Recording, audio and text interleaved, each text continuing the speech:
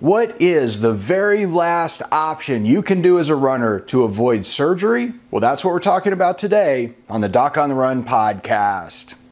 So the big question is this: how are runners like us, who don't like hearing doctors say, just stop running, who know that we simply have to stay active, how do we heal in a way that lets us stay strong, maintain our running fitness, and keep preparing for the next race, and still heal without making the injury worse? Well, that is the question, and this podcast will give you the answers. My name is Dr. Christopher Segler, and welcome to the Doc on the Run podcast. Now, today's episode applies to any injury where you've been told that you might need surgery. So just remember, first of all, don't ever have surgery unless you get a second opinion. But I spoke to somebody recently who was told that she might need surgery to fix a non-union of a metatarsal fracture.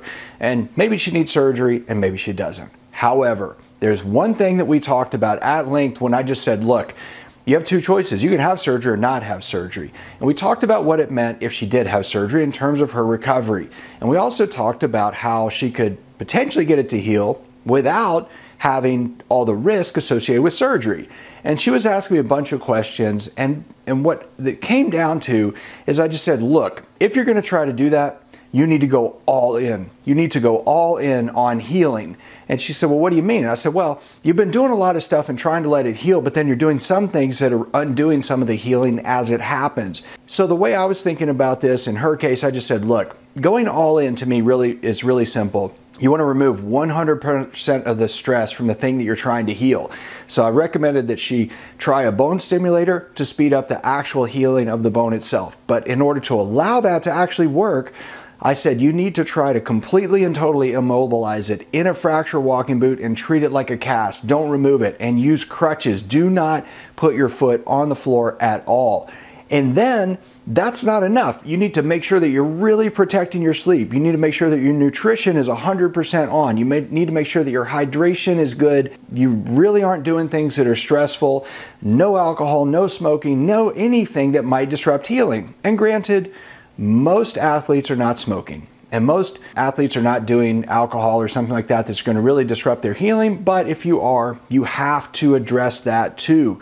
So you've got to make sure that if you're going to really give it one last chance to heal before you really go in for surgery, you have to go all in. Don't waste your time monkeying around with it and do it halfway. Now, if you have an injury like a stress fracture and you're concerned it's not healing, you got to check out the Stress Fracture Masterclass. I walk you through all of the principles that I use to treat athletes with stress fractures. You can get it for free at docontherun.com/stress fracture masterclass. So go check it out, and I'll see you in the training. Now listen, if you really want to understand how bad your stress fracture really is, you have to understand the different forms of stress fractures. And this is something I teach to you in the Stress Fracture Masterclass. Now, it's free. You can go sign up. It's at docontherun.com/stress fracture masterclass, all one word.